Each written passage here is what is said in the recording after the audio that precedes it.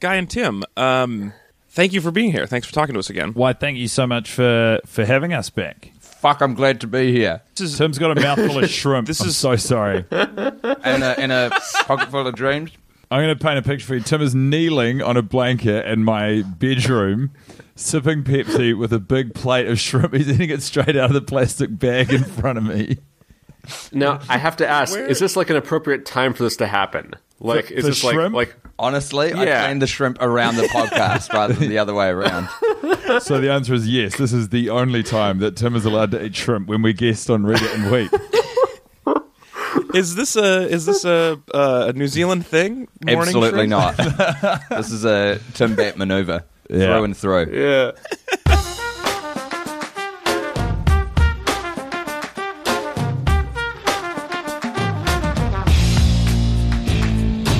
Good morning, Meat Suits. Welcome back to Read It and Weep. We are a good podcast about bros who follow their dreams. Oh, Alex. Yeah? Don't bro me if you don't know me. All right. We've slept in the same bed. I know you. Oh, bro away, sir. I don't remember if we have. I just thought I said that very confidently, and then I started. Yeah, no. I mean, I really got bowled over. I mean, like, here's the thing. You were a heavy sleeper, as was I. Sure. Like, I could imagine you could sleepwalk from your bed in college into my bed. I would not necessarily have woken up. So it's definitely possible, although I don't think we planned it. No, although that's also what I would say if I had planned it. That it was just a sleepwalking maneuver. Huh. Anyway, so I got some things to think about, guys. I'm your host of the podcast. My name is Alex. You can follow me on Twitter at Alex_Falcone. For that is my name. And I have an amazing panel with us today. First up, he's in Northern California. It's Mr. Ezra Fox. I haven't made shit in weeks. I searched that phrase because I didn't know what the search what the guy said after that, and that's not a phrase you should search, guys. Because people mean that literally. They have the internet is very constipated. That's what I found out. Many people have not made shit in weeks, and it's a big deal. And they don't mean y'all should get on that. Electronic dance music. I mean, they don't only mean electronic dance music. Also joining us today, let's do at Guy Mont with an underscore in the middle. Guy_Mont on Twitter. I believe you guys are in New York right now? Yeah. We are in New York currently. Right now in New York. Classic New York accents. It's Mr. Guy Montgomery. Hey, thank you. I do have multiple New York accents. You are correct. They all come out and sort of just layer on top of each other, so it winds up sounding like just a regular New Zealand person. And joining him on the bed in New York at Tim_Bat with two T's, both rocking the underscore, also in New York City. It's Mr. Tim Bat. Hey, everybody. You guys are from, obviously, from the Worst Idea of All Time podcast at worstideaofalltime.com. And we are talking to you again. It's been a couple years, guys. Yeah, it's been a while between drinks. And can I just say, Alex, Ezra, how the bloody heck are you? I think we're better than you because somehow your worst idea got worse. Like, that's incredible. Worse. I didn't think you could do that. We were going to stop doing it a while ago, but we didn't want to finish the podcast before we were on this podcast again. So we were waiting to be on Reddit. Wait, and now we can close it off. Yeah. Foolish pride. We were also too afraid to say to you that another guest appearance on this podcast was the only thing dragging us through. So you've saved us from years of anguish, and we thank you. It does. Two ghosts. It does feel like saying that if something is the worst idea does sort of open you up to somebody suggesting you just do more of it. That always makes it worse. Well, because the great thing about this worst idea now, like the idea that it's also infinite. Like it's all the years until you give up or die. Yeah, that's incredible. That. Like that's so much worse of a worst idea. You really won. Hold on. Let me put something on the record here. We are ending this. This is ending. Okay. We're so going you're dying away. or giving up? We're giving up. Well, isn't it both? Isn't it always both? We literally have only 3 more episodes of The Worst Idea to Make. So we have this year, because the movie that we'll be discussing today is obviously, as told by all of the brilliant quotes you both have respectively dropped so far, We Are Your Friends. And now, this is a film that Tim and I have seen 57 times each, which you'll notice is longer than a year. Because of sort of just external activity or other cultural activities, we wound up falling a little behind this year. And as penance, Tim punished us by saying we'll make it a clean 60 and call it a day. Yeah, I penalised us 8 watches because we had about a fortnight where we didn't watch it. What happened? Except for connection to my guy. Yeah, you're back. We're back. Apologies for that. When did we cut out? Sorry, so you cut out, but it's back. So you saying 57 times because of external activities.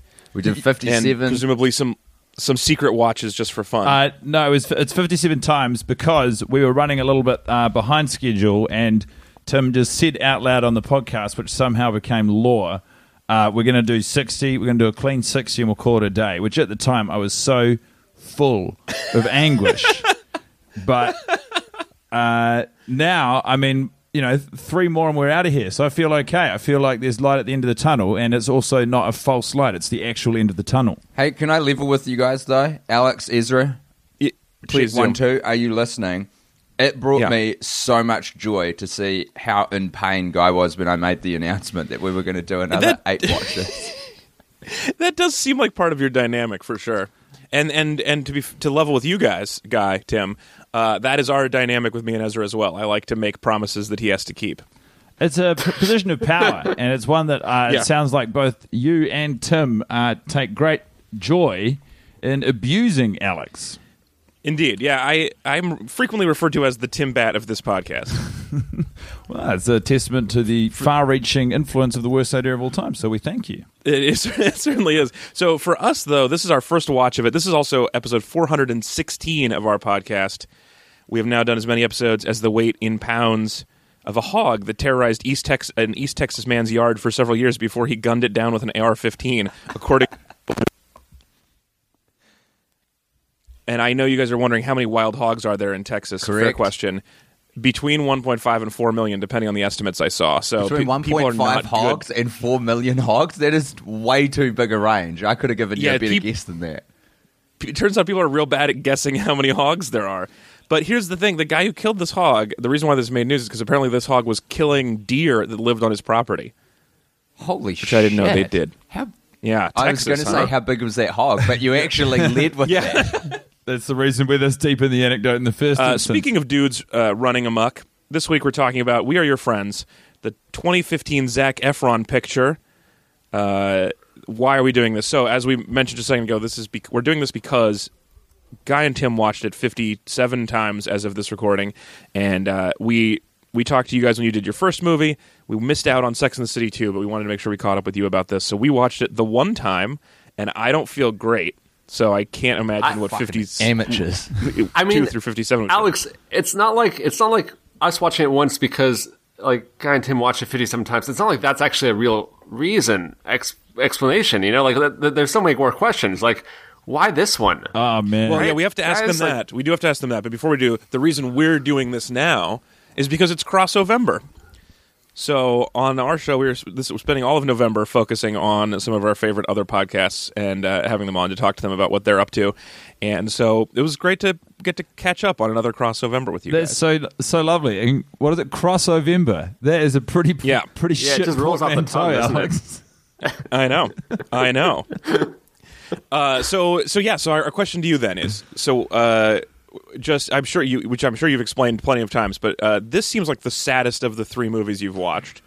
It certainly made me feel the worst of the 3, and we've seen all of them. Why this? Hey, why not? Yeah, that is, in essence, that is the actual answer to the question. I mean, why anything? But this was... Well, I'm assuming one of the reasons is because it's 97 minutes. Yeah, that was actually a big part of it. After watching Sex and the City 2, which from memory is 2 hours and 13 minutes long. No, it's like 2.5, I think. Is it? Yeah. Oh, boy. It's beefy. It is. There's a lot to it and nothing in it.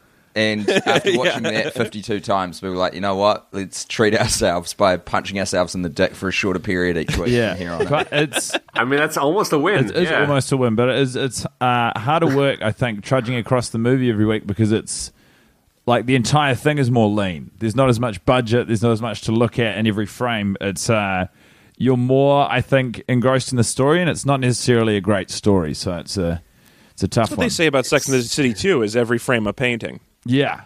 I mean, I've heard that said. Every frame a handbag, at least, though, right? That's Several. This movie is much more like every frame a loose sketch. Yeah. Every frame they script that should have, gone through at least a few more edits before they made it into a movie. Every frame a loose sketch that they will write the punchline for tomorrow morning before we start rolling.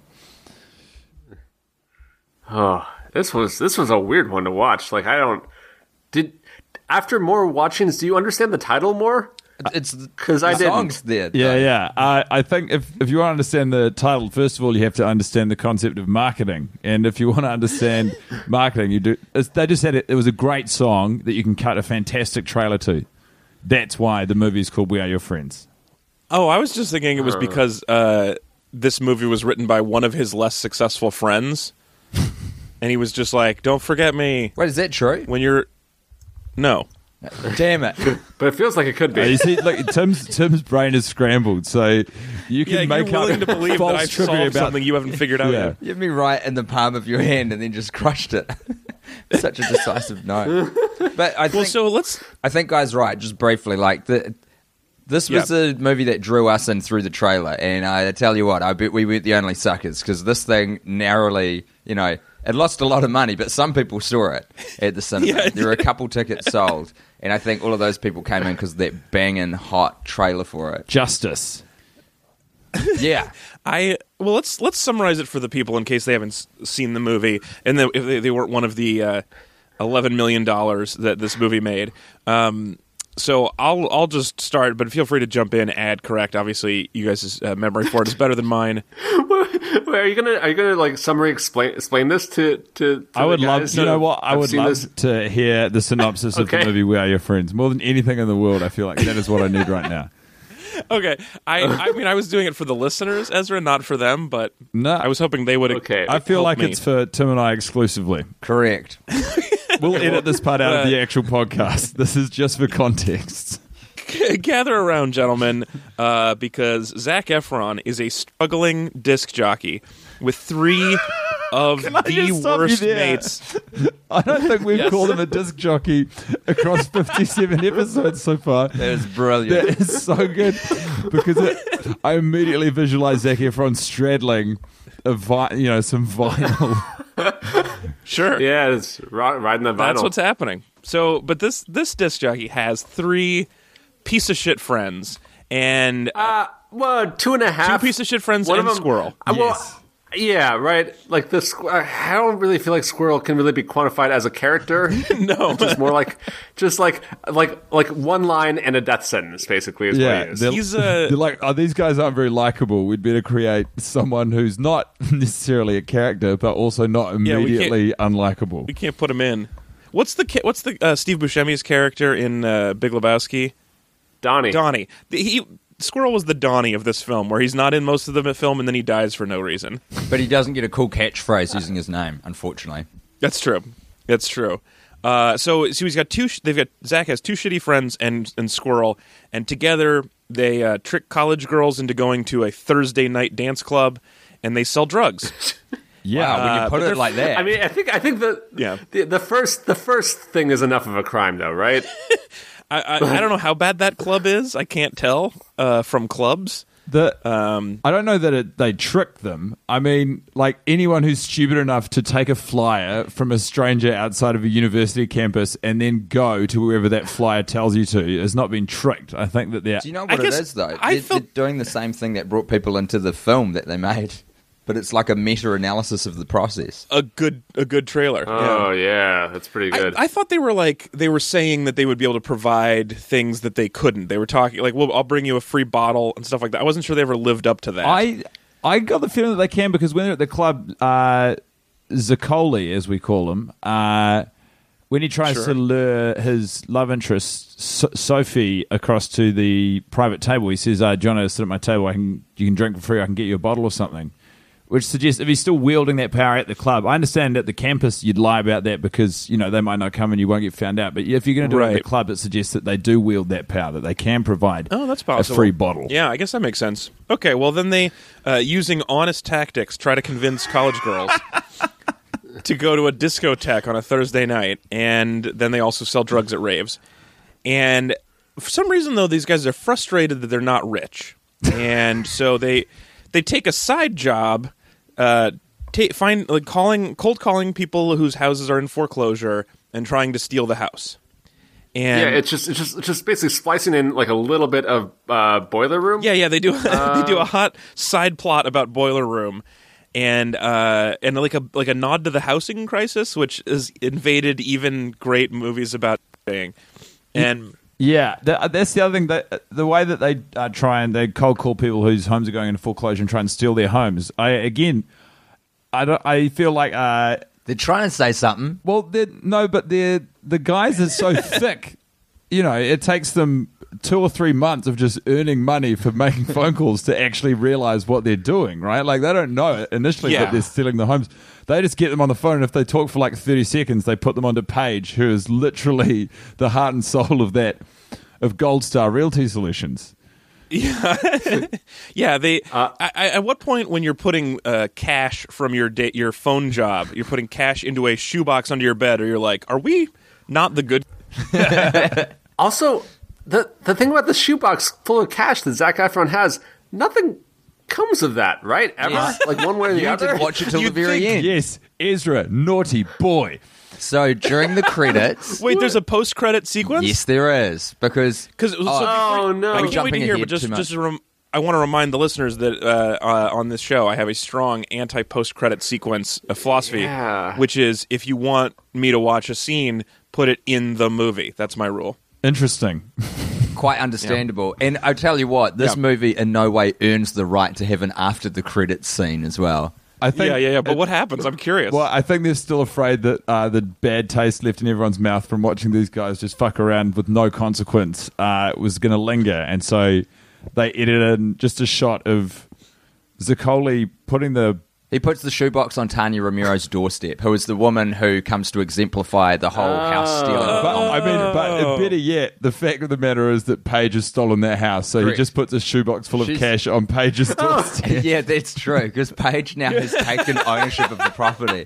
So she's lost, I think about $400,000 in value of this house, and then still horribly screwed. Solves it by giving Paige cash. Man, I just watched that. It looks like though we never actually see what's inside of the shoebox. It could have been just like one of his hot new tracks, right? He could have and CD player. There you go. Yeah, get you started in your new life. It's also. Do we see her pick up the box? No. Yes. We do. What? Well, no. I just framed it up. I think yeah, she does. maybe we do actually. There's a wide shot where it looks like I see her legs. She's picking up the box. Oh boy, she's looking in the box. She's opened the box. We cut away. Oh, okay. So we don't see someone else steal the box. Well, so we lost Guy and Tim again. Oh man. So what I'm wondering is, if we regain them, do we lose the ability to hear each other again? That seems to be where the problem is. Guys, you're back. Wait. Yes, we are. I can hear him still. Okay, let's see if you guys continue to be able to hear yourself.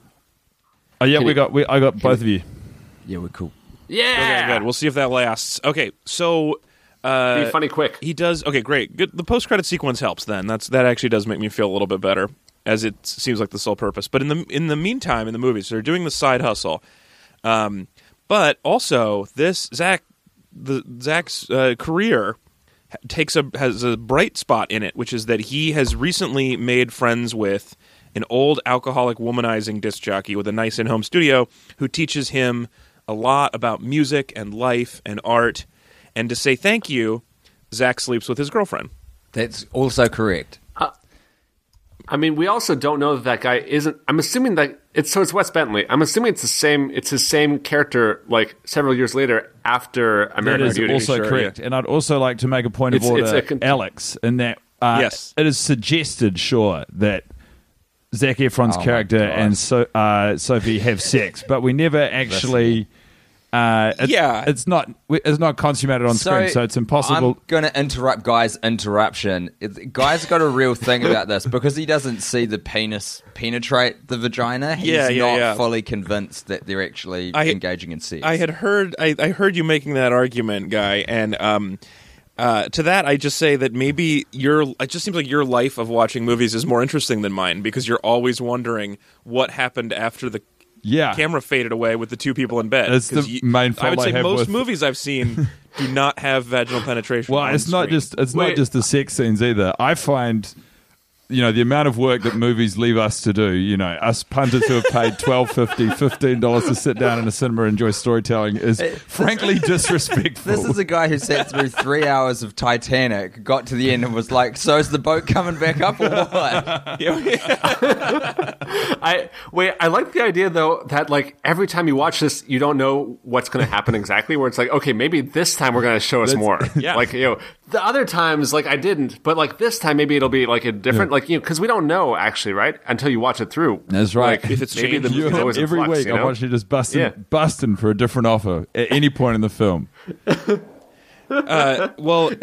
We just sort of. I'm going to assume that they do sleep together because I agree to disagree. When Wes Bentley, here's my evidence, I guess, which is when Wes Bentley says, "Did you sleep with my girlfriend?" He kind of like shrug nods, and I felt like that was confirmation enough. Oh yeah. Wait, why would you pass up an opportunity to have a good portmanteau there, Alex? Shrods? Well, I didn't pass it up so much as I said the two words normally and then hadn't had a chance to process the portmanteau yet. I did that. It's more of a post-process. Shrods is not a good portmanteau. It is such an unwieldy word. Well, agree to disagree. Also, I would like to say that that is not confirmation. That is just a smug man about to get knocked out. They're honestly... You're about to get in a fight, and all you'd have to... If you didn't sleep with her, all you have to say is, "No, man, I didn't." And that would solve your problem. And you're suggesting that he instead takes credit for sleeping with that girl. Alex, it's sweet that you're engaging with this, but short of a short pornographic scene where we see the full thing, nothing will convince my compadre here, Guy. Okay. I feel really weird about this, actually. There's some really weird ideas of ownership that make me deeply uncomfortable from the Wes Bentley character, right? Where it's like, it's like just there's like very, very little like agency on the part of Sophia, it seems like, in their conversation where it's like, hey man, you did a mean thing to me by having consensual sex with this other human being. You guys missed out in the synopsis as well, which we've appeared to have railroaded, but she is also his employee. So they're together romantically. Yes. She's his assistant, which is no good. Yeah, I mean, it's important also to remember that the woman Sophie, played by Emily Ratajkowski, was fresh off shooting the music video for Blurred Lines. For new Blurred Lines, yeah. So this is the least sexist thing she was in the 2010s. Well, that's so she's doing fine. Yeah. So she's his assistant, the more famous DJ's assistant / girlfriend sometimes. Anyway, so Zach sleeps with his girlfriend. Also, for the record, you're watching a bad movie when you have the phrase "the more famous DJ" in the summary. Yeah, it's not a good look. And then some garbage happens, and then Squirrel dies for no reason, and they don't learn anything. Some garbage happens. The boys pursue a career in property, sort of. Yeah, they buy a house. There's some drugs. Squirrel ODs, which seems like a thing that maybe professional drug dealers would have a better concept of how much drugs to take. But I don't know. I'm but an amateur. No, that's a good and fair point. I've seen it time and time again where sort of Ollie, who we call Johnny Depp for reasons unknown to us. When you can see Squirrel begging for more drugs, and he's sort of going, "Oh, no, I'm cutting you off, man." And then Squirrel's like, "Nah, please." And he's like, "Oh, okay, you have more drugs." So there is a moment where they try and, show responsible drug dealership. But obviously, rubber-armed Johnny Depp over there just can't help but ply his mate with premium grade rat poison or whatever the fuck they're putting in their systems. I like the idea that like the drug dealer's rule where it's like, if they ask me twice, there's nothing you can do. Where it's like, sure, yeah, classic. Like, be ethical unless they ask twice, and then like, well, it's kind of, it's on them. I'm cutting you off, please. Okay. It's a real good argument.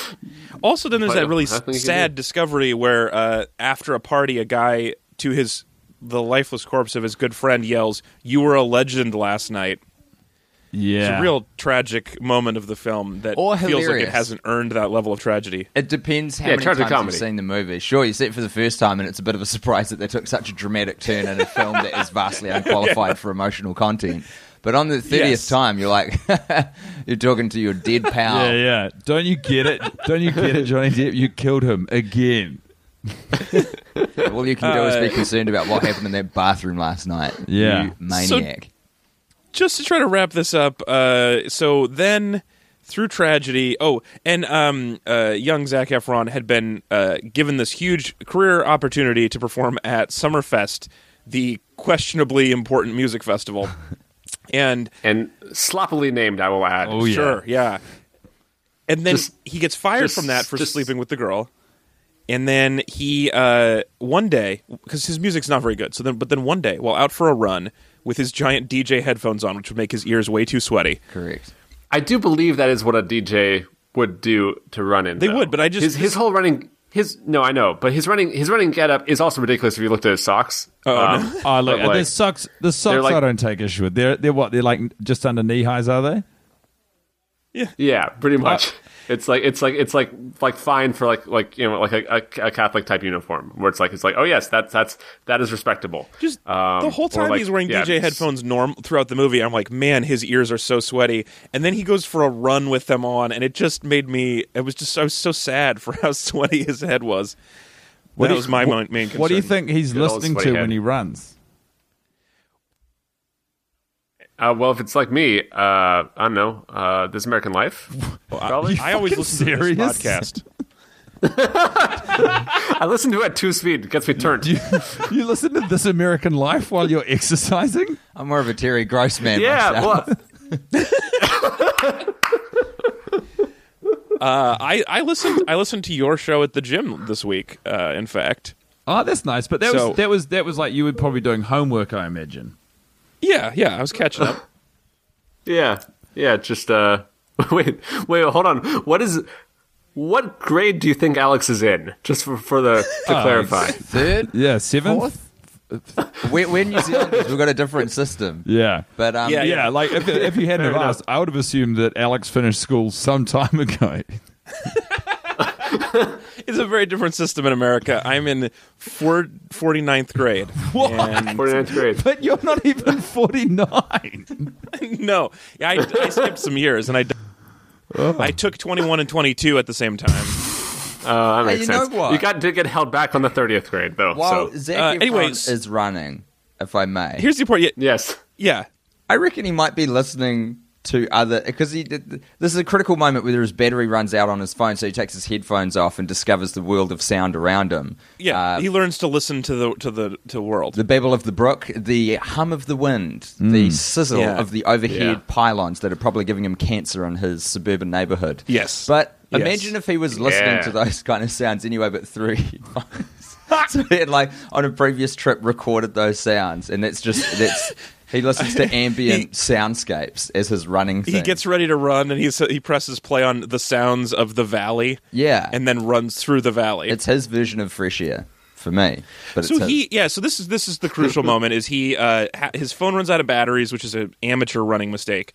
He has to take off his headphones and be bored as he runs, but instead he listens to the world around him, and he realizes that instead of his cheesy electronic dance music sounds that he's been using before, he can sample real life and make beautiful music using the electric wires, nail guns, lion roars, and wind chimes.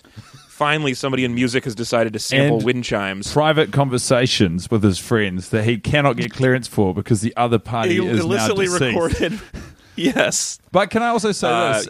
If Zac Efron's character does not realize how ridiculous it is to run with those giant headphones on while the music or podcast or whatever is playing, surely on the run home, in between sourcing inspiration from the sounds around him, he would be thinking, with those fucking girthy headphones around his neck, I should really just get some earbuds because these things are bouncing around. This is a real nuisance. I'm caught between a wave of inspiration and immense frustration. Absolutely. But he does get so inspired. He takes these sounds, he records some awful EDM tracks, which one track, because you only need one track, which he plays at the Very Casual Music Festival. And during that music festival, he twiddles some knobs with an extreme sense of purpose because of his newfound appreciation for the fragility of life because of Squirrel. And then all of the people he screwed over get their houses back, Squirrel comes back to life, and everything is okay because of music. You got it. Yeah. Superman flies around the world in reverse. Lois Lane gets the bullet removed from her chest, and all is right. I did have to stop the movie 5 minutes before the end, but that's what I assume happens. Yeah, no, you're right. Why did you have to stop the movie 5 minutes before the end? No, I didn't. Yeah, you couldn't get through it. Okay. That was just pretending. I was going to say, because if you can't get through it once, really. Then you can get off the line. We'll just finish this thing off with Ezra. No, nothing comes of it, as far as I can tell, except that after the post-credit sequence, he gives his cash to that lady he screwed. Just a couple of very small points, though, as well. Number one, please. The Very Casual Music Festival occurs in the middle of the day in a parking lot of an American Apparel store. With no house music between acts. None whatsoever. That was the thing that drove me the most crazy, is that he shows up straight from the car, backpack on. There's nothing happening. There's no music. Dead silence. The crowd is just staring expectantly at an empty stage. That's so good, and also because that's a point where they use genuine cameos from electronic music artists as they're walking away, which presumably is because they arrived at the festival. They're like, "Nope, this is going to be shit. I'm absolutely not playing here," and leave. And he's walking along with Wes Bentley, and everyone's like, "Oh, you're going to go ahead and play? Yeah, sweet, bro. See you later, you fucking idiot." Because if the implication is that those DJs had just played, then surely they would still have music going in between the acts. But the way it looks he's the first one.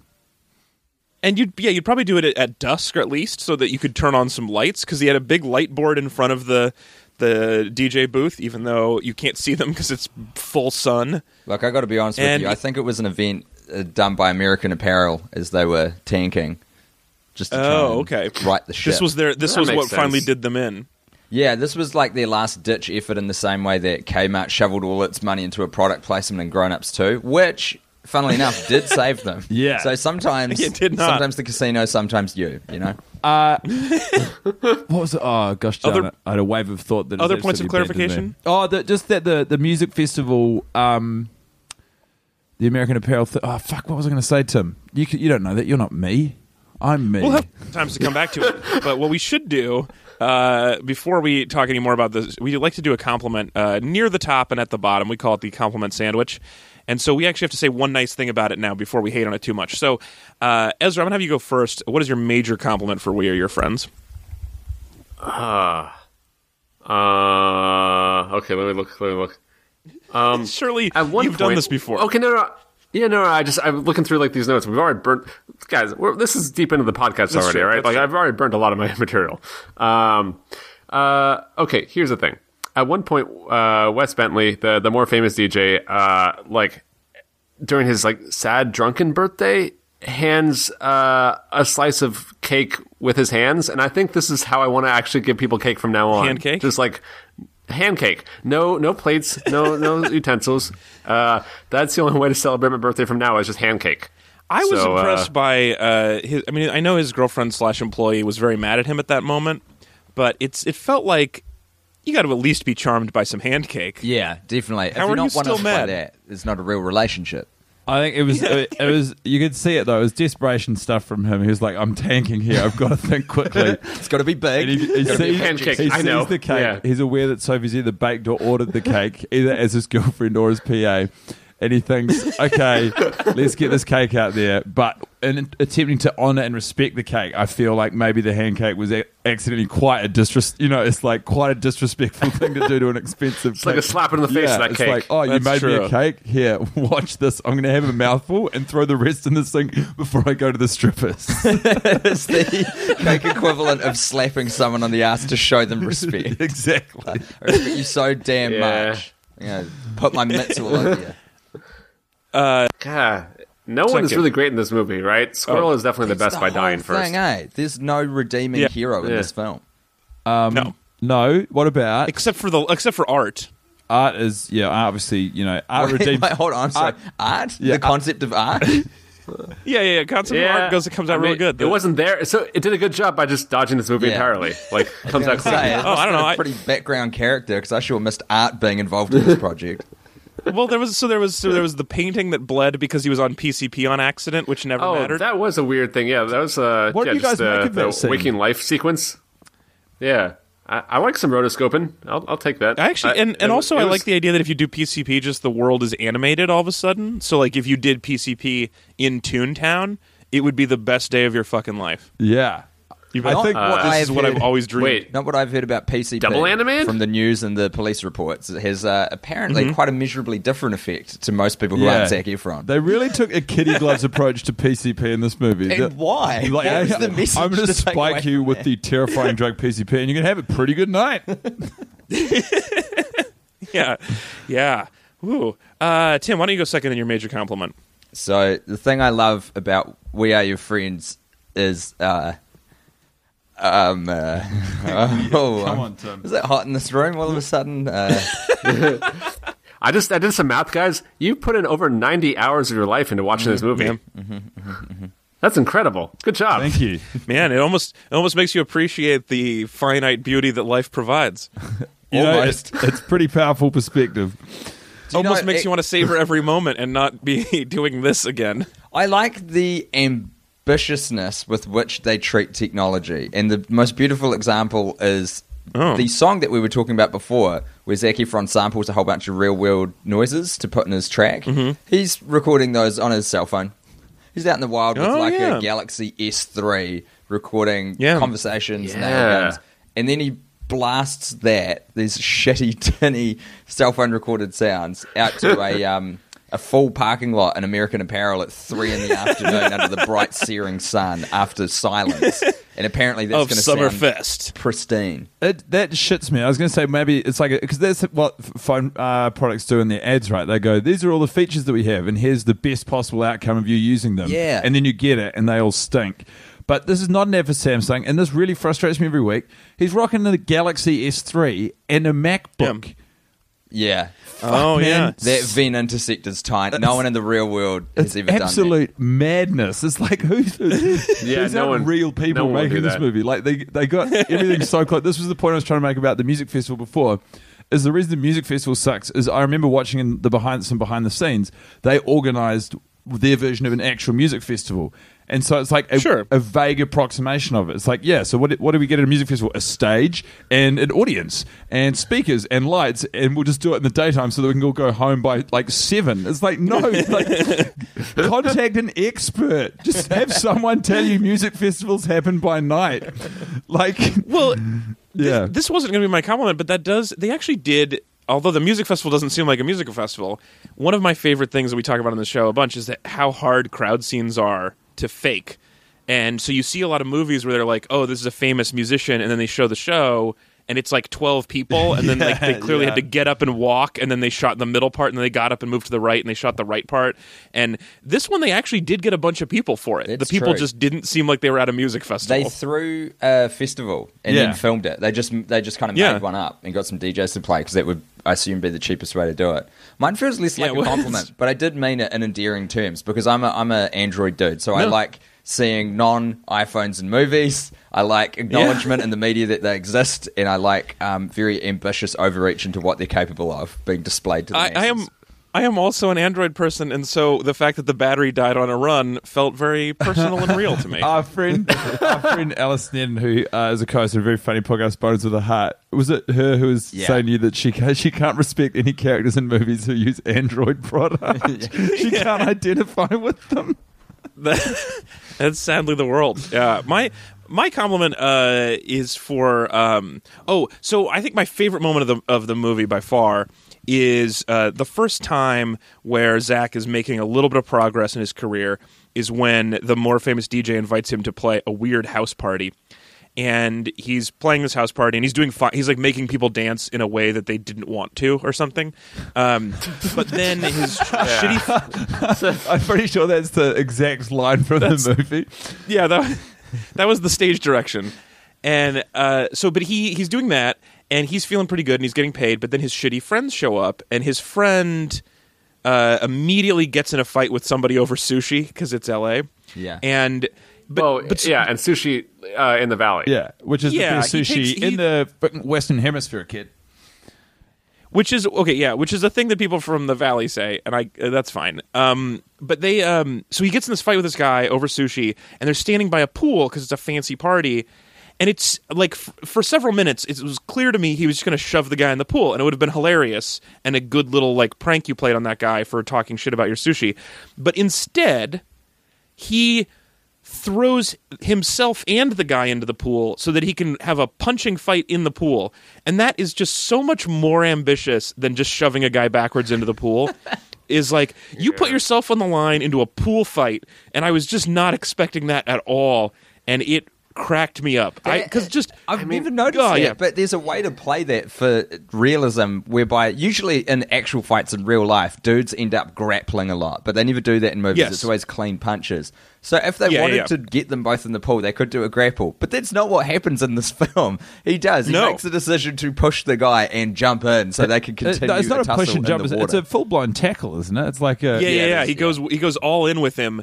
And what a crazy way to have a fight with somebody. Crash tackle them into a body of water first. That's your opening move.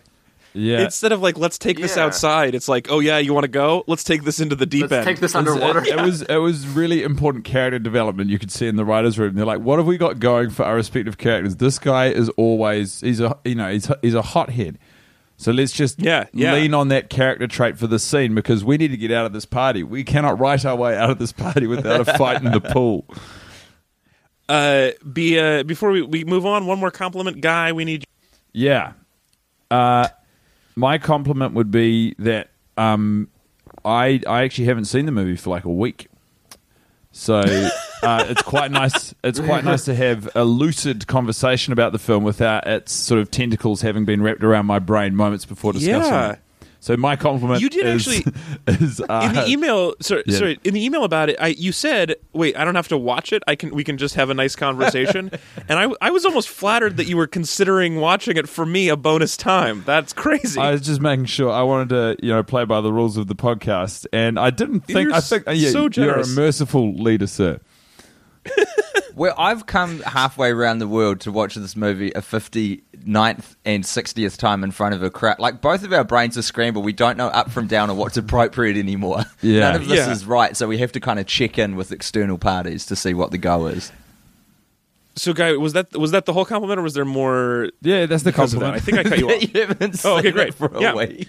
You haven't seen it for a week. Well, it's nice. Normally, I wouldn't. Oh, you go ahead. Normally, according to the rules of compliments, it has to be about the film and not about your experience necessarily of it, but that I will give you because you've put in the work. I think you've proved that you deserve it. Thank you so much. Yeah, it's more a compliment to the conversation we're all having together than to the movie itself. Yeah. But there's literally 57 examples of you giving the movie a compliment, so they're out there. So we're going a little long already. We're not going to have a ton of time for this discussion, but I have a couple of quick questions for you about you guys' experience of it this time. So what is the hardest part of watching this movie every time? What's the part that really drags you down the most?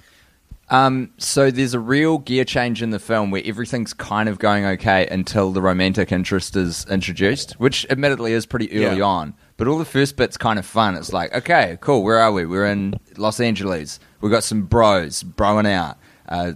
They're involved in drugs and dance parties. Okay, that's got promise. I could enjoy this film.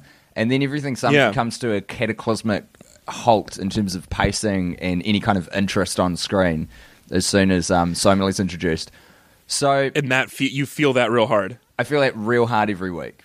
Yeah, I think I can get further through it, but then it really slows down. So all the way pretty much up till after the pool party, it's like everything's okay, and then they try and because they've created these bad characters and everything's going okay for them, when they start having to provide problems for them, it's just a mess. It just drags, and then the ending, it's like he sleeps with Sophie, and then Wes Bentley finds out, and then they have a falling out, and then they kill Squirrel, and you're like, I don't know, just all of that stuff. I'm like, yeah, we get it. I just want to I've seen Click, so I know it's not a good idea, but I really want to fast forward through that part of my life. Yeah, I almost would be like more into, because the part where he explains music and getting people to dance, is not that onerous. I can handle that part. And they do the different BPMs and show different people dancing and stuff. Like, and the party scenes, I didn't even hate. If this was actually a movie about DJing and partying, I wouldn't hate it so much. It's the crazy love story and the drugs and drinking and all that stuff that makes it less fun. It sounds like your two favorite parts are the montage, and it's so easy to make a great cut-up montage in a movie because it doesn't have to fit inside of any plot. And then, what was the other bit that you referenced before? That's kind of the like crying painting and PCP rotoscope trip out, which again is just a fun and games segment within a movie. They can't do. Unfortunately, Megan Oppenheimer, co-writer of this film, and Max Joseph cannot write.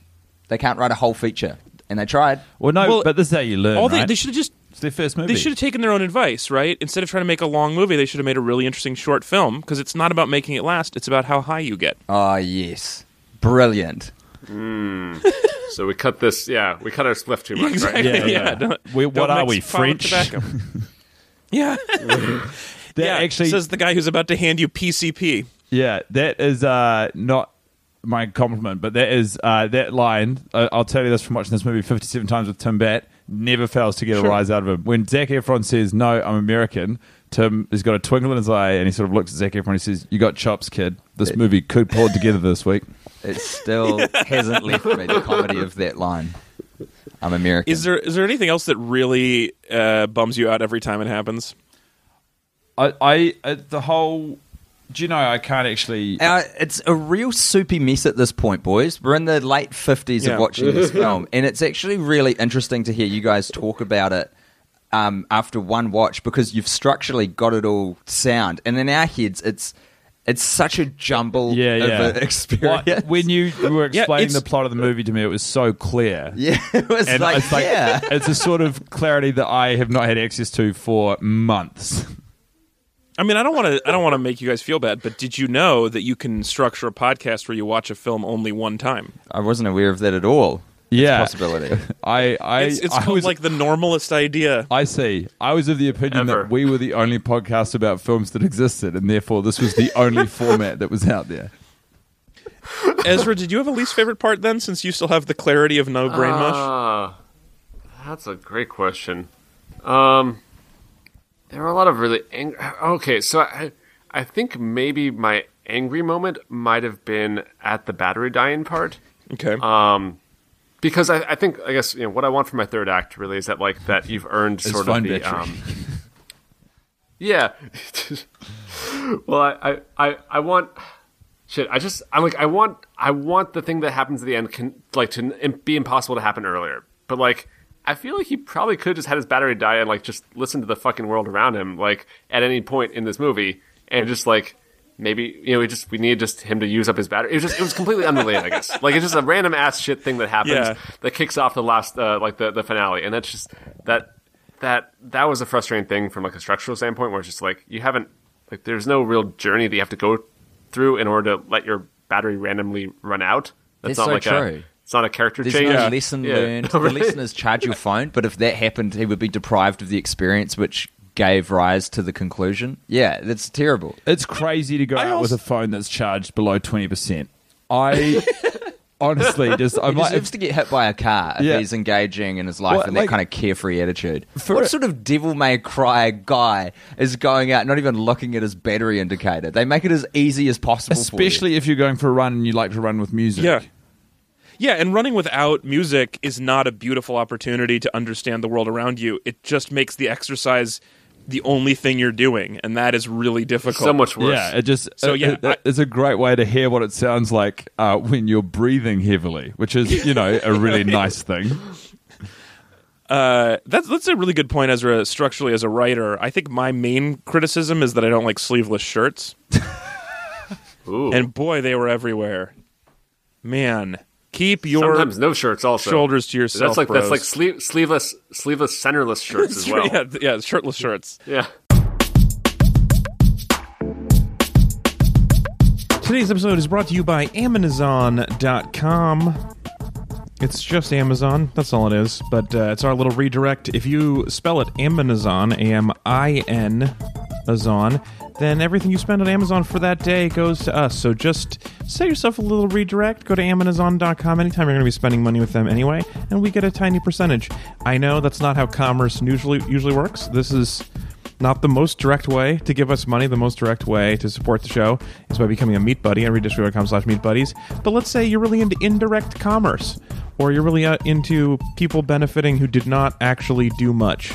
In that case, the best way to support us is the least direct. Go to Amazon.com and we get a small percentage, and it really helps the show along. We really do count on that money to keep putting this out every week. So Amazon.com, whenever you're shopping on Amazon, we really appreciate it. And now back to the episode. Let's jump right into lightning bonus round. Lightning bonus round. We're going into the lightning bonus round. Lightning bonus round. Here we go. We gotta finish this shit up. So lightning bonus round is our second half segment where we talk about things sort of inspired by the movie, but not actually about the movie per se. And so for Crossovember, we're talking to our crossover friends about what their projects are, more about their lives and their podcasts. So Tim and Guy, or Ty, if you portmanteau. Which we shan't. Well, you can't. You shouldn't. So this is you're coming to the end of a 3-year project. I guess, like, what's something that feels like it's changed for you on this third go round from your first 2 movies? How have you changed, or how has the project changed? You might not like this answer, but actually I think our third season is our worst. Yeah. The way that the project has changed is there was a time when the podcast was giving us more than we were giving it, and now the podcast is taking from us. And that is no longer acceptable. The first year was exciting. You know, people started finding out about us, and we were getting a little following, which was great. And then the second season was just so hilariously grim because we were watching Sex and the City 2 every week. And then this third season just been like, oh man, maybe we should have quit while we were here. Do you know what though? That is kind of what I love and respect about this third. I mean, because it is the beauty of the title is we could turn in the worst podcast ever and be like, well, does what it says on the tin. That's right. And for us to drag ourselves through this third season, I'm glad we you did it. You love the needlessness of it. I love the needlessness of it, and I love that. We learned by doing. Like, well, if we'd cut it after season 2, I think we would not. It would feel like we hadn't quite finished the book. Think of the hero's journey. What have you learned? What has your character gained from this? What have you lost, and what have you learned? Good question. It does teach you a lesson about creativity. Like I have learned that if you love something, let it go. Like genuinely, like it doesn't. It feels good now because we're nearly finished, but it didn't feel good for a while. It's like we've got to get through this. It's crazy. Yeah, and now I know that I can apply that to anything, any other creative pursuits. Do you know what it's taught me? No, it's given me confidence in if you just keep talking, you'll probably be funny. That is not true. Oh. That is the opposite of true. No, I think it's true. You just keep going. Interesting. Yeah, I mean, we have this saying here on the show where it's like, just sometimes you just grab it, like sometimes you start talking to you, and it's like when you're leaving the house, and you're grabbing a snack on the way out. Sometimes it's a banana, and sometimes you actually just like grab a rock. And you can't eat that, but most of the times it's a banana, and you'll be fine. It's a good saying. Do you say that every week on the podcast? Uncooked quinoa. Yeah, right. It's really concise. It really lives up to the promise of the saying itself. Sometimes you pick up a banana, which is fine, and sometimes you pick up a rock. Yeah, that's good. Yeah, but you have to explain that it's for a snack, because otherwise that might be helpful to have a rock. It's a great saying. It just requires some print that on a long sleeve T-shirt, because there wouldn't be enough room on a regular T-shirt. It's sold very poorly. Yes, no, I have them. I have 50 of them just stacked around me. No one wants it. Not well, moving I guess you could call those are the rocks then, eh? Yeah, as far as ideas go. I actually think this is all actually very interesting, especially to us, because we've done bad things for so long. Although since the election, we've mostly done good things, so it's changed because we deserve to be happy now is our motto. Nice. And we didn't before. I think we do now. But thinking back on it, like there is something interesting about that idea of like continuing to try to make yourself feel worse and see if that makes your art better. Because that's like what our theme song to the show is Nothing from Nothing, because the idea was we were watching bad things and not doing a very good job of talking about them. And I love that you feel like you had a time where you did create something beautiful out of this, and then you also did not later. I think that's really fascinating. It's good. Well, I mean, and the weirdest part is that I guess, as this is getting pretty dorky now, but like in terms of chemistry and as a podcast, while the actual product was getting worse, our skill set and our talent and our ability to work together is getting better. Just because by virtue of hours clocked, there's no substitute for that. We were either going to have a cataclysmic falling out, which would be very funny, or we would just get better at working together. And unfortunately, I think it was the latter rather than the former. Oh, for sure. And that's, as far as like the secret sauce of the worst idea of all time, there's a lot of people who could have watched any of these movies 52 times and not been a delightful podcast, but you guys are so perfect together. You are so tremendous. I even listened to one episode where you had screwed up and recorded separately, and your monologues were great. So, like, I do think... I feel like you guys make this thing work that shouldn't work, even when you think it's not working. Well, thanks very much, man. That's sweet of you to say. Do you feel like that little gap there, by the way, is usually where I would repay the compliment to you, and I'm not going to because I think it's funnier to not. Sure. I'm used to it. I wasn't even expecting one. You're really that's what it's like it. living with my friends and wife Low and family. We are not your friends. Sorry, my coworkers. So another thing that I think is interesting about that, I sort of felt some camaraderie with you guys, but you do much better than we do, which is that like your games that you develop, like for example in this movie you're talking about, there was a while where what is in the laptop box, because we never actually see the MacBook come out of the MacBook box. Yeah, which is right? I've always taken a huge issue with, obviously. Yeah, right. We never see the MacBook penetrate the MacBook Pro box. Here's the thing: we see the MacBook Pro box and we see the MacBook later, but because Guy didn't see the computer coming out of the box, he's like, it could be anything in there. Unless I see it, it's a from real the stickler. beginning of the Apple, from the beginning of the computer making process, all the way to Zac Efron lifting it out of the box. The Johnny Ive video of him crafting the MacBook. Exactly. That ability to find something in the multiple viewings to latch onto is really, and that, Ezra, that's one of the things that you do really well, is find this thing to like really stick to even when it doesn't necessarily make sense. I like that about both of you. Oh yeah, no, it's like the cloth baby for like for the abandoned monkey, right? Where it's like the cloth, it's a cloth mom, right? It sounds weird out of context. Okay, well, it sounds weird in context. No, so there's some kind of like, I think, like terrible rhesus monkey experiment, right? Where it's like they have a monkey with its mama and it does well. They have a monkey without its mom, it dies. And then they have this monkey with like this cloth mom that like gives it just enough love for it to survive, basically. Yeah. And I think that's the kind of thing where it's like of latching onto anything, right? Yeah. Where it's, you just got to make it work for you. That's another one that we, I reckon, got better at through doing the podcast, because you just naturally, your eyes would stop being able to focus on the action and sort of start wandering around every frame and looking for the fun stuff. But then that's also ties into why I think the third season's been more challenging, which is a euphemism for worse, because it's not as expensive a movie. There's less shit going on. So there's less bizarro behind the scenes world for us to construct. And so then we're genuinely just trapped with these bad characters talking about their bad lives and decisions. Well, so I feel like you could go two ways. You could either become really good at focusing on small stuff and finding games for yourself and being a cloth mom, or you could die like the monkey with the not cloth mom. So do you feel like your brain is mush or it's incredibly sharp? Which one has happened more from this project? Oh, that's a great question. I think maybe weeks 1 through 10, you feel like you're sharpening up, and then from 11 through to 48, probably, your brain goes to absolute mush, and then because your brain gets excited for things, life becomes good again, and now I feel like the sharpest I've ever been. I love that. What are you guys doing next then? Since you're bringing the ship into port finally. Well, as a unit, we actually haven't quite nailed down what the next thing will be. I think I've moved to New York City to pursue stand-up comedy here, so I'll be doing that. Congratulations. Thank you very much. It is... yeah, congratulations is one way of putting it. It's certainly a big place.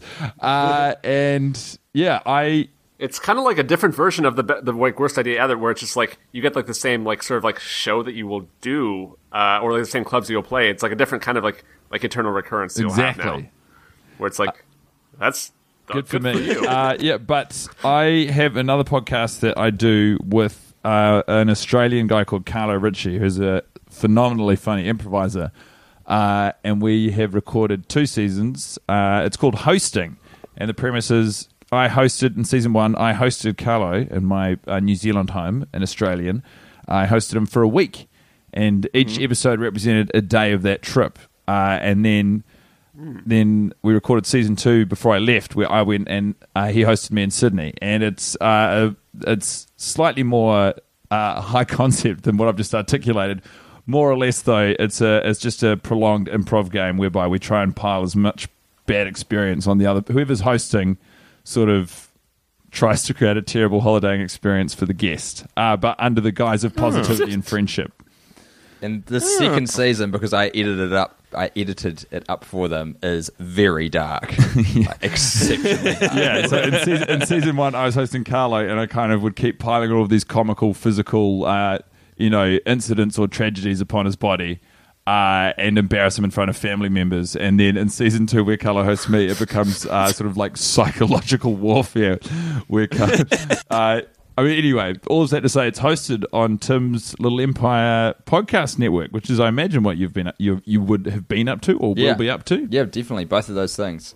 Yeah, I produce a bunch of podcast shows for friends of mine, in addition to doing a couple shows myself, and it's all under the banner of Little Empire Podcasts. littleempirepodcast.com if you want to check out what they are.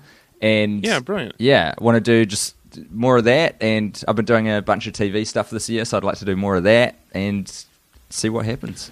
Well, that's excellent. And then also, just quickly before we stop getting to plug our shit, more importantly, what we are doing together very soon, 2 live shows to put this podcast to bed. One of which will be in New York City on November 29 at the Bell House Theatre, and the other will be at the Nerd Melt Showroom in Los Angeles on December the 1st, and tickets are available at worstideaofalltime.com. Great. Are you guys going to be inviting Zach? I'm sure he's... Yes, we will extend an invitation, though I'm not holding my breath. Well, that's awesome. I'm mostly, on a personal level, excited that guy that you're in New York, because I feel like the odds of us running into each other have increased dramatically. Oh, absolutely, undoubtedly. Much less water to go through, for sure. Yeah, there's like way less swimming you'll have to do. Yeah. Nice. Because swimming takes longer than jogging, which, of course, is how everyone in America gets around. That is accurate. That's very, very fit country. Yeah, that's very sweaty country best known for its fitness, America. I don't know if you guys have heard about this fitness crisis that we have been under, but man, we're just way too sexy. It's taking really... over. The ab epidemic. Yeah. I can't get anything done with this erection. Well, so now to wrap things up, that's Lightning Bonus Round. If you guys want to ask questions for upcoming topics or suggest games, you can go to readdistrict.com/next and see what is coming up and put in your votes and your comments. Now it's time for the minor compliment, the other half of a compliment sandwich, the bottom bread, as we call it. We're going to go in reverse order. So, Guy, you're up first. What's your last nice thing you'll ever have to say, to us at least, about We Are Your Friends? I would like to say that... I respect the earnestness with which it was made. I like that it wears its heart on its sleeve, and I would like to apologize to the film. Sure, yeah. Yeah, that's an interesting one about this one, because, like, compared to, like, say, like, I mean, I'm guessing Grown Ups 2 wasn't, like, necessarily the same kind of labor of love. This feels like, you can't say they didn't care. You really can't. Which is a weird thing. You couldn't be more wrong about Grown Ups 2. This is a weird thing to, like, to hate on. That movie was destined for Oscar awards. Yeah. Unfortunately, missed out. I don't think that's how that works, but yeah, I like that you think that. I think it's how it works. I thought that's how movies get made, right? It's like crime solving, horror, Oscar. This is another genre that you try and pitch for. So I guess what your compliment though is that you're saying that this movie wears its heart on its sleeveless. Yeah, trying to make that work. That's pretty good. It's certainly better than Shrod. Yeah, that is true. That's gonna. Hey, I have another 50 short sleeve T-shirts that have Shrod in them, and they aren't going to move. I'm pretty sure. Yeah, those shirts are shredded. Mercy. Who's next? I believe that would be Alex. Did Alex drop from his own call? No. That's going to be confusing. Okay. I Great. still hear you. That would have been weird. Do you hear me?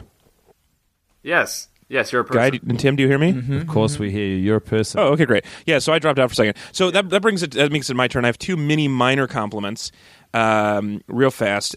One is Squirrel's sort of tagline is before they all do drugs and go party. He's like, "This is my favorite part. This is the moment before it starts," and the reason I like that is because somewhere years ago, my wife read this advice that going on vacation, the best part is right before you go on vacation, because you have the whole vacation to look forward to, and the worst part is like flying home because you have work to look forward to. And I don't think that's necessarily true, except that she makes it true. So like going to the airport, which normally would be so shitty, she's like, "This is the best part of vacation," and it really does make it more fun.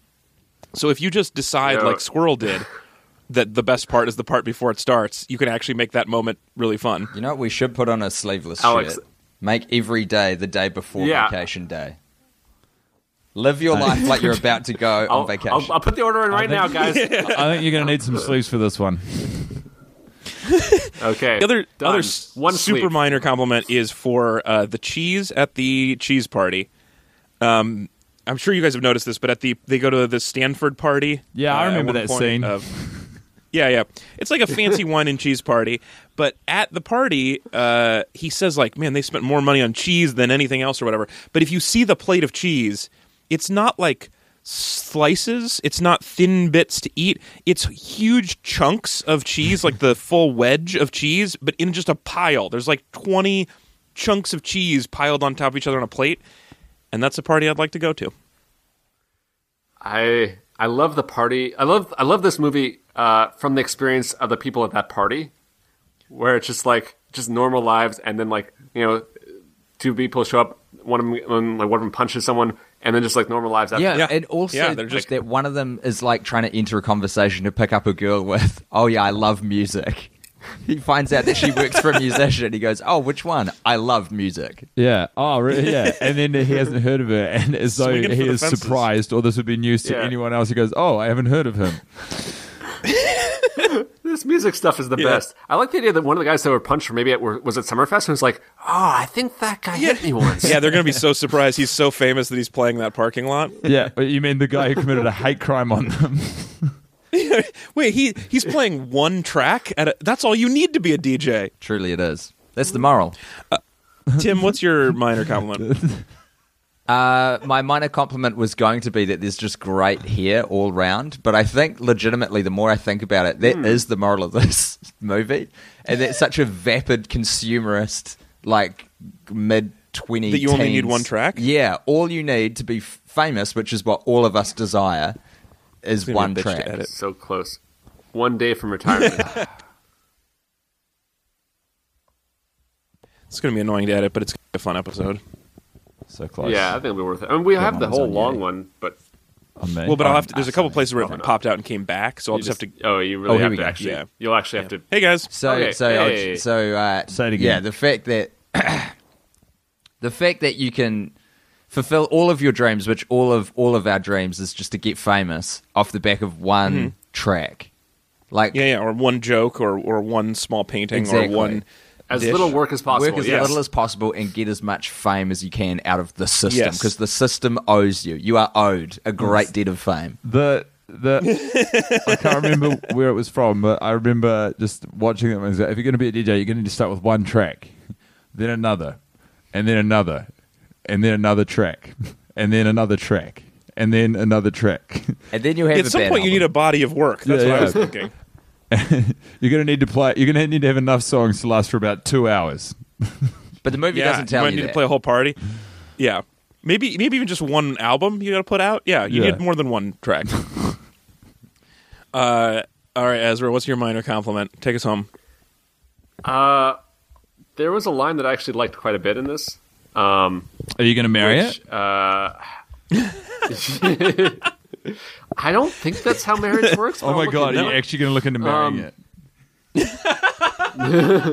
Is it possible? Yeah. Well, okay, so this is you're already married, Ezra. Yeah, that would be bigamy. Can you be okay? So can you have a multiple marriages if one of them is just a line in not just any movie, but specifically "We Are Your Friends"? I mean, I can't imagine that the line from "We Are Your Friends" would take any moral issue with what you're proposing. This is why all those right wingers were lobbying against marriage equality. They said, this is what happens. First same-sex marriage, and then we'll get podcasters marrying quotes from movies, and the world will burn down around us. This is the future liberal. It's the obvious next step. See, the problem is now, I feel like we've really built it up too much, and it's not going to be that. It's not. I'm not sure if it is marriage material now, guys. You got release me the pressure, Ezra. Shit, what is the line? And we will judge you heartily for it. Okay, so there's a part where he's like, you've forgotten the line, haven't you, Ezra?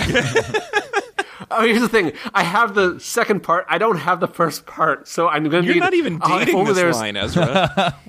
If only there was someone on this podcast who had a pretty good knowledge, maybe by watching it multiple times of this movie. I think Alex was saying he's only seen it once, so I'm really sorry, dude, but you're just going to have to figure this one out on your own. All right, so at one point, Zac Efron, at the end, he's just feels like he's such a failure, basically. He's 23, and when Wes Bentley's he's man, you're not even a real person until you're 27. Yeah. And I don't know if that's exactly the right age, but that seems like ballpark, within one or two, not too wrong. Ballparking the years, that's right. I think that's fair. I was thinking about that the other day, actually, that I've been starting to feel like an adult in my low 30s recently. And so when people talk about adulthood, I think 27 is a good mark. Better than 18, for sure. Yeah, well, because I used to think that, I think the warranty on your body wears off at 26. Sure. And that's when you can't return things anymore. I remember being 15 and turning in my knees. Yeah, you're factory replacement. I got lemon knees. Yeah, lemon knees. These are not under, but afterwards, you just got to deal with those knees. Yeah, I got these... Make lemon knee laid. I got a full body brush up at 25, the day before I turned 26. So you got to do it while you're still under warranty. Yeah. Yeah. Last chance. Replace the battery. I feel like your skull doesn't even harden until you're 26. Yeah, right? That's true, right? It's it's like that sort of it's a membrane that you can prod and you can push and exactly. Wait, are skulls supposed to harden? I just have Jello up there, guys. Just mostly boba that's tea. why you wear so many lovely felt hats. Yeah. All right, I guess that's good enough to end on. Normally we try to end strong, but no, always on felt hats. That's the other line for every single one. The bonus word.